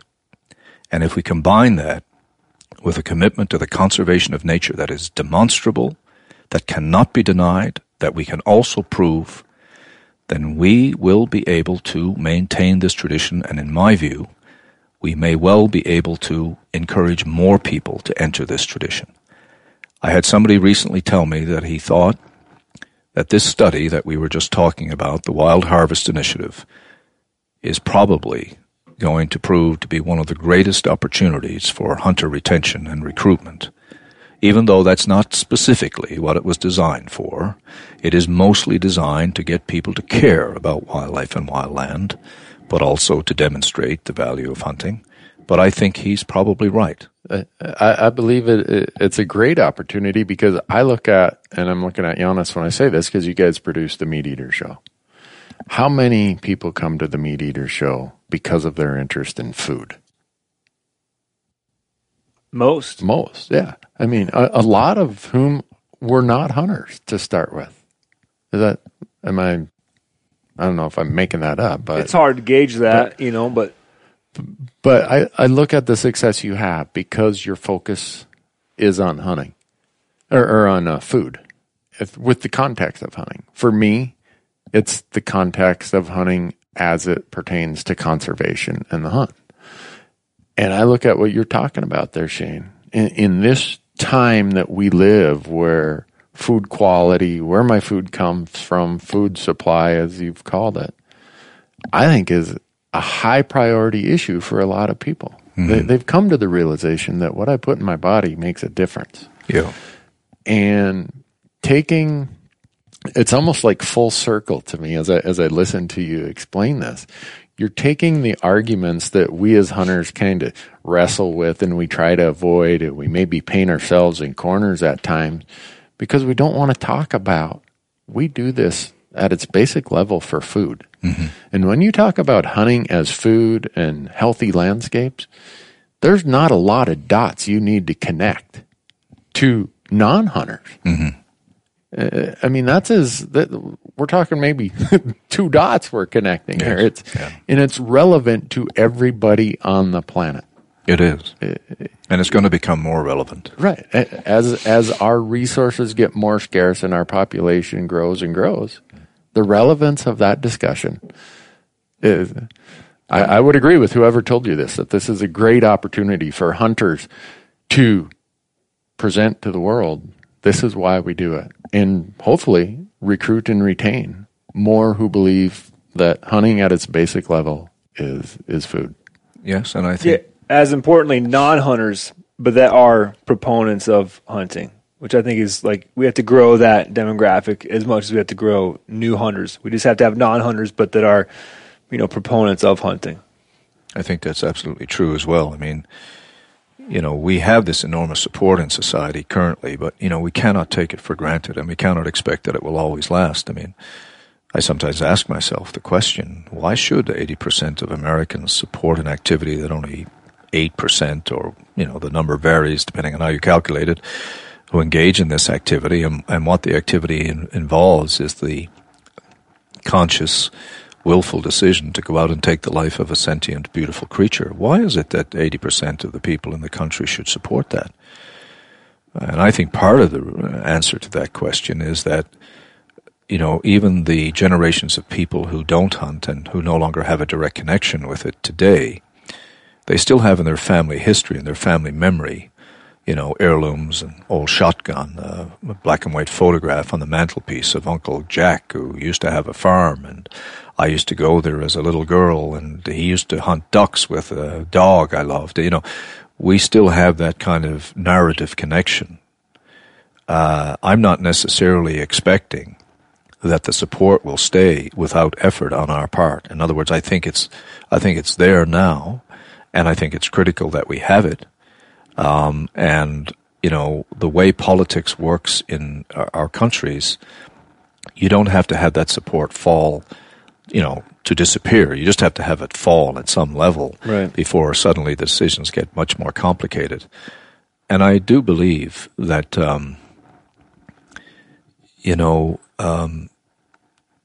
we should really strive as hunters individually.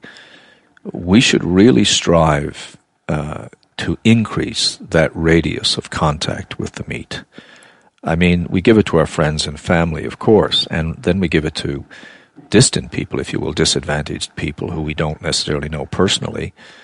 But many of us have neighbors that we might never have thought to. We don't know them well, and we just never thought to offer them this.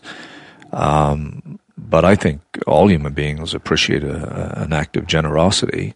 And some might say, I can't eat that, I don't like hunting or something. But I suspect there's a lot of people out there who wouldn't say that at all.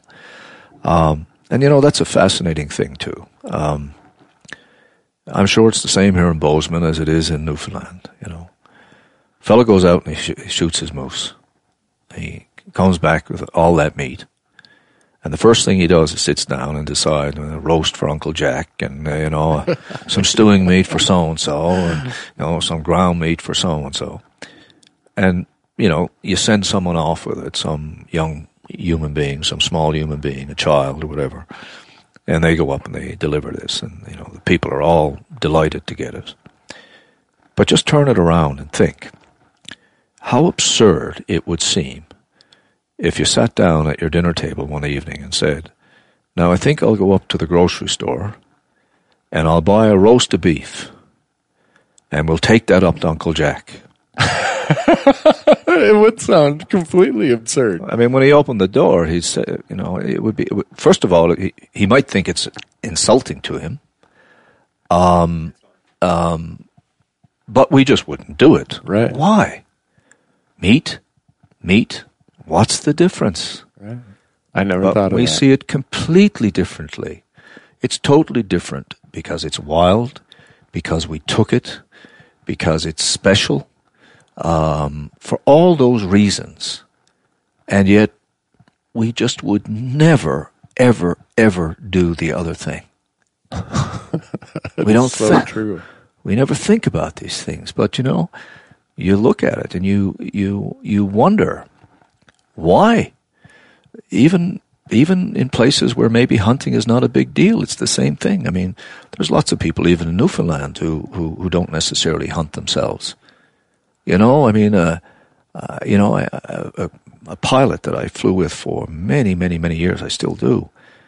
Spent an enormous amount of time together capturing wildlife and doing things.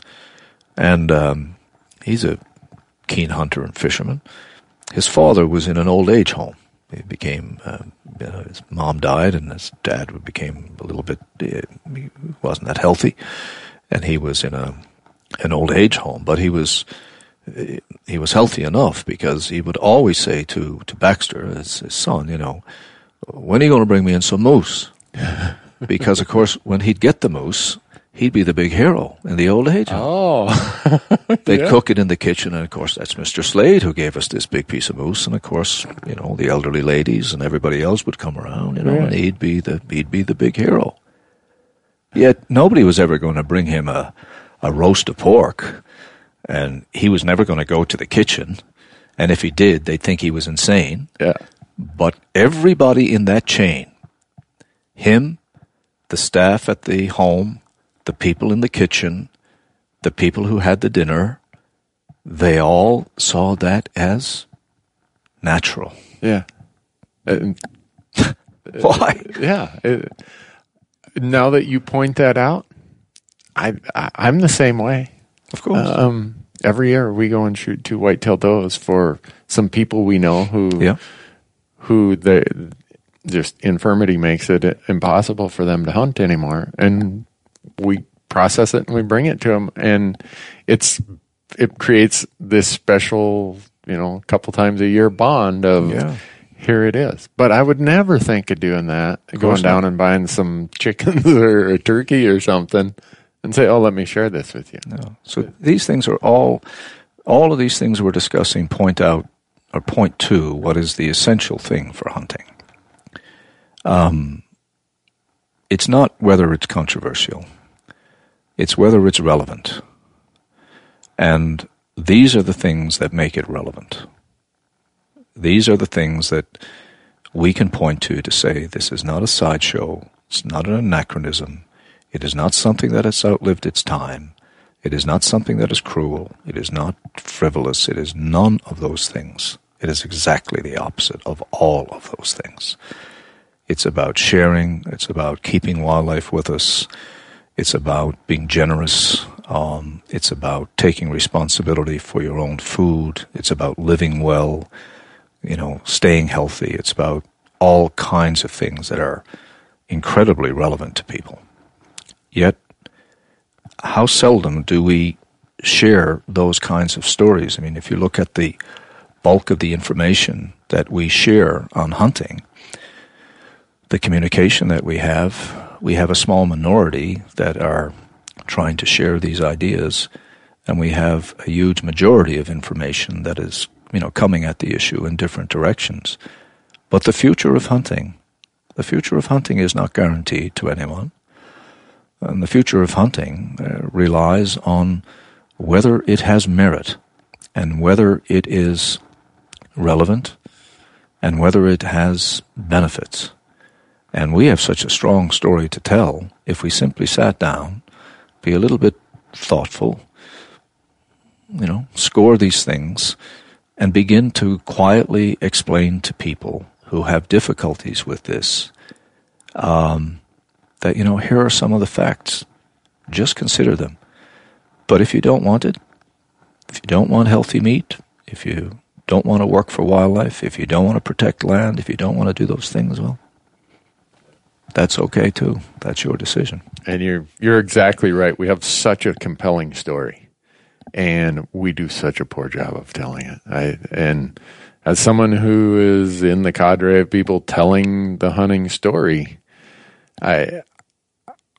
I hope I'm trying to do my best for what's best for hunting. And some may say, Newberg, you're full of crap. You're the worst thing that ever happened to hunting.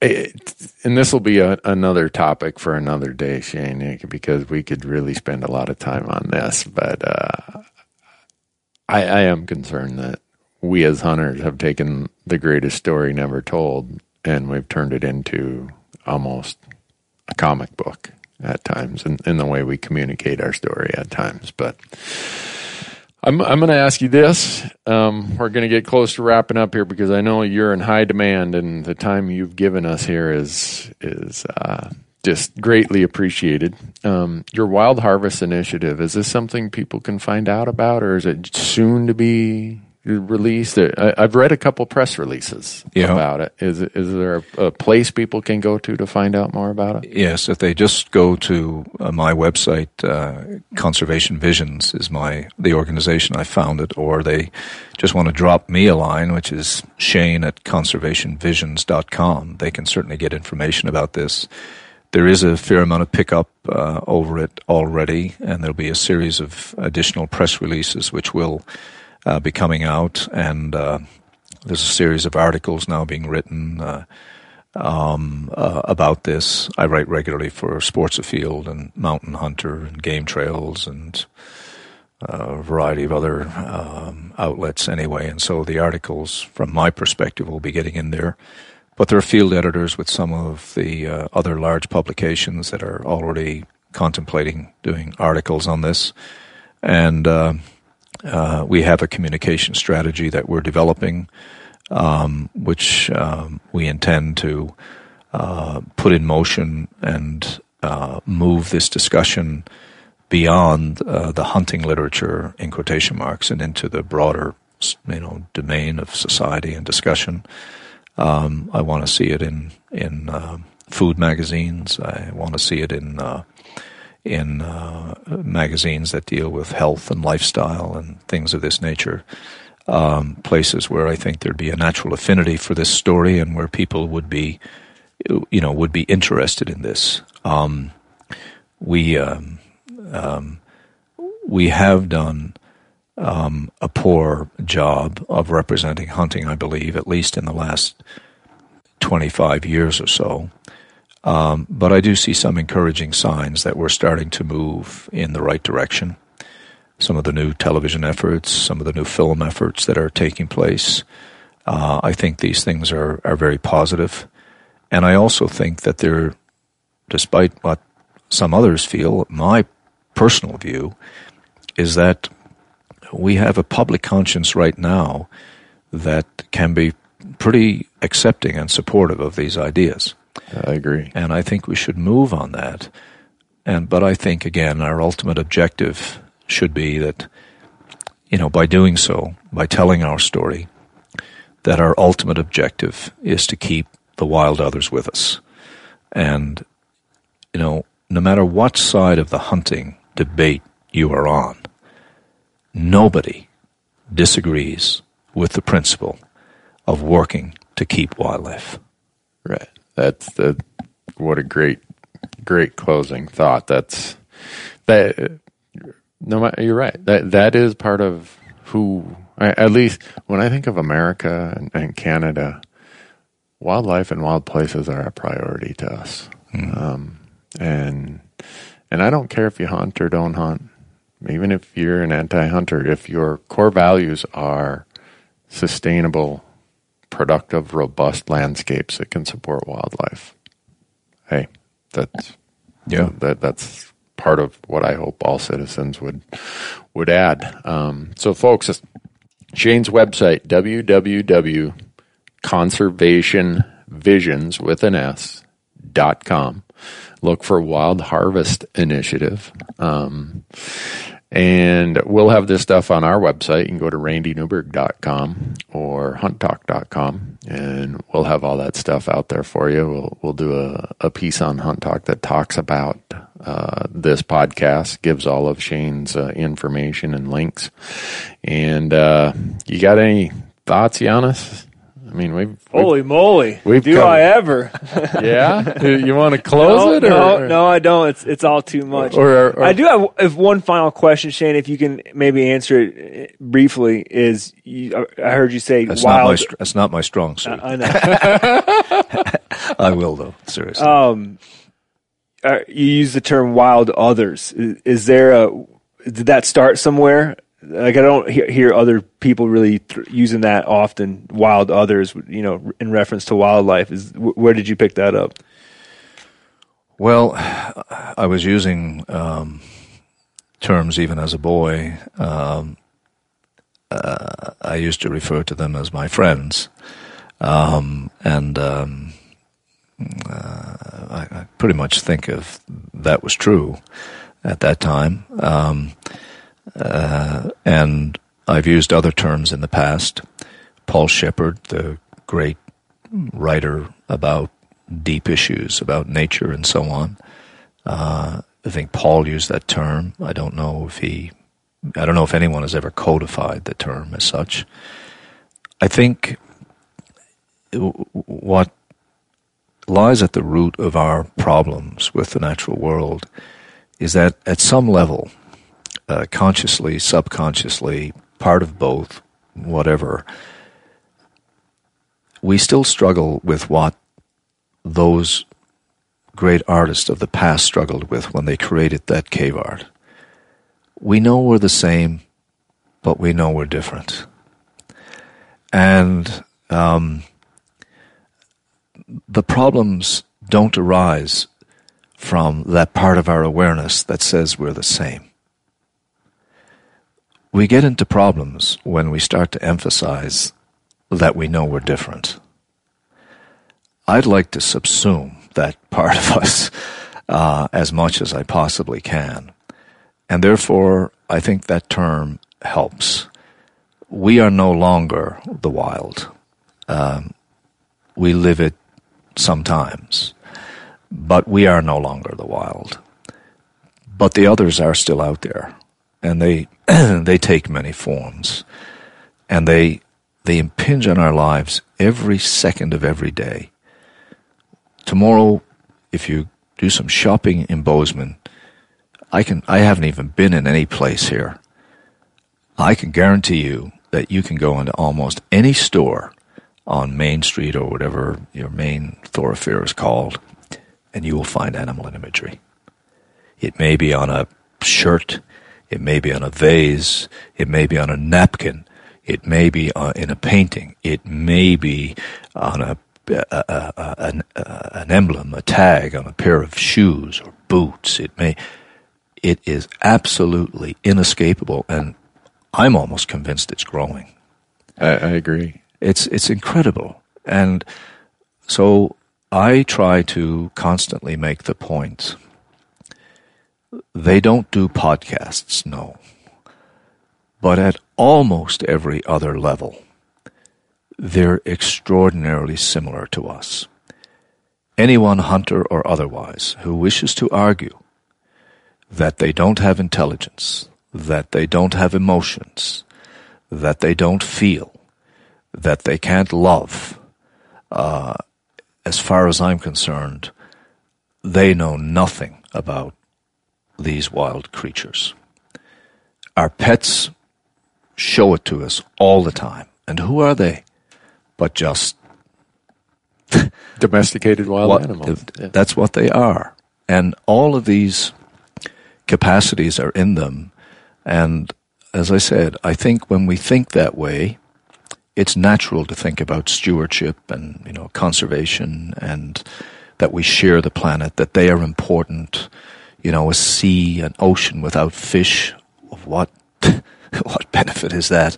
A mountain, without rams, an alpine meadow without elk, a stream without the flash of black backs and silver sides, canopies that have no birds singing. I mean, what are these things? And so I constantly search for ways to casually influence people's thought processes. And I think that term is it's one that works. You picked up on it. I mean, it's there probably are other terms we could use, but I don't know quite what else to call them, I guess. It's one would get strange reactions if, as a man, you call them your friends. Mm-hmm. Yeah. And if I said my wild friends, some people who know me would be thinking about other people I know, rather. So no, I really like it, and I think for me, I try to always, when I'm professing, my love for hunting, it's about how it makes me a part of that community, and that I understand that I'm a part of their community as well as that those wild others are a part of my community, and it's really all one. And then it all comes back to the circle of life, and we can go on and on here, but I think hopefully with that work that you're doing, more people will say, you know what, I'm part of this larger thing. We're not separate. We're not. We are, Yeah. the same. And ultimately, we will learn that lesson, of course. Right, one way or another. That's for sure. I'd like it to be a peaceful, rational, joyous journey rather than the alternative. Yeah.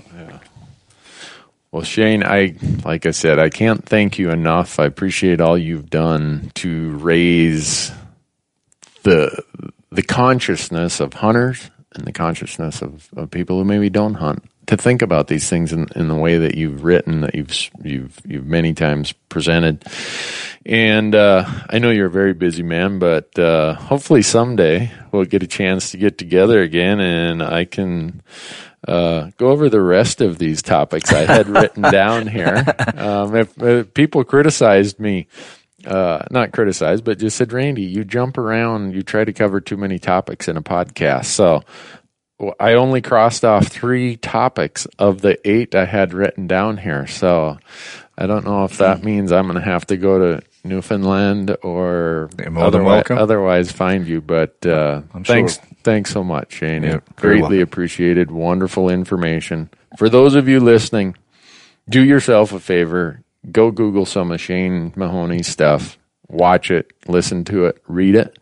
I can guarantee you that of all the people that we're going to have on this podcast, Shane's work will be right there with anybody's as far as giving you some new thoughts and some new ideas about hunting. So thanks for listening. Giannis, what do we got? One other quick thing. If there's, I've read some stuff in different magazines of yours, but if there was one piece of literature, book, whatever, that you would recommend that's approachable to all hunters that you say, yeah, this would be a good way to get into some Shane Mahoney content, can you recommend something? A single book that might... Yeah. Oh, I don't know if I could recommend a single book. I would say if somebody wanted to begin to understand how I feel, a strange place to start, but probably a very good place to start, is the latest book that, well, not the latest, but one of the more recent books that's been written on cave art, which is called The Mind in the Cave. And it's a little dense, but it has remarkable insights as to why human beings 40,000 years ago would have done such things. And I think as good as anything I've ever read, even though it's not the purpose of the book, it's as good as anything I've ever read to sort of enlighten our minds about how deeply these wild others have affected us, even that far back in time when we had to kill them to live, and still we had to go through this journey with them. It's a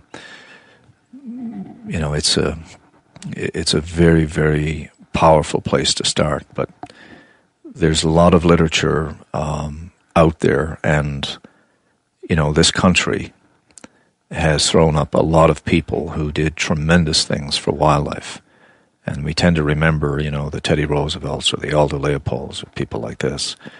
We need modern icons of that stature, frankly, to keep our movement alive. But George Bird Grinnell, who co-founded the Boone and Crockett Club, who was, so responsible for the Migratory Bird and Convention Act, editor of Forest and Stream, which was the forerunner of Field and Stream for 30-odd years. A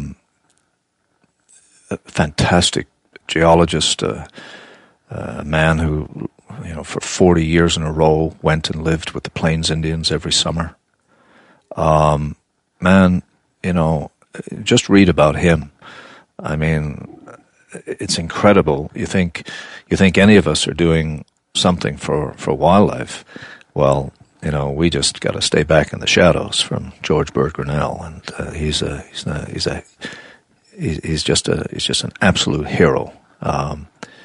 And even before him, a man by the name of George Perkins March, who wrote a book in the 1830s called Man and Nature, which you can still buy today. And if anybody is familiar with Jared Diamond's work, read what George Perkins Marsh wrote in the 1830s, 1840s. American genius, polymath, and his understanding of the man-nature, civilization kind of connection. And you can still buy this book.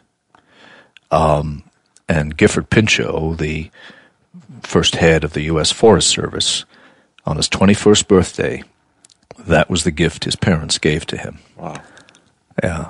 And that book is amazing. You won't believe what that man was saying in the 1830s, 1840s. Well, we're going to list those out on hunttalk.com. We're going to list all of this because we have a lot of people who want to consume this stuff, and if we can find a place to get it to them, that's always helpful. And so, can I wrap it up now, Giannis? You can. Have at it. All right. Shane, thanks so much. Enjoy your stay in Bozeman. Folks, thanks for listening. Randy Newberg Unfiltered. You heard it here, and you will hear it again in 2 weeks. Thank you.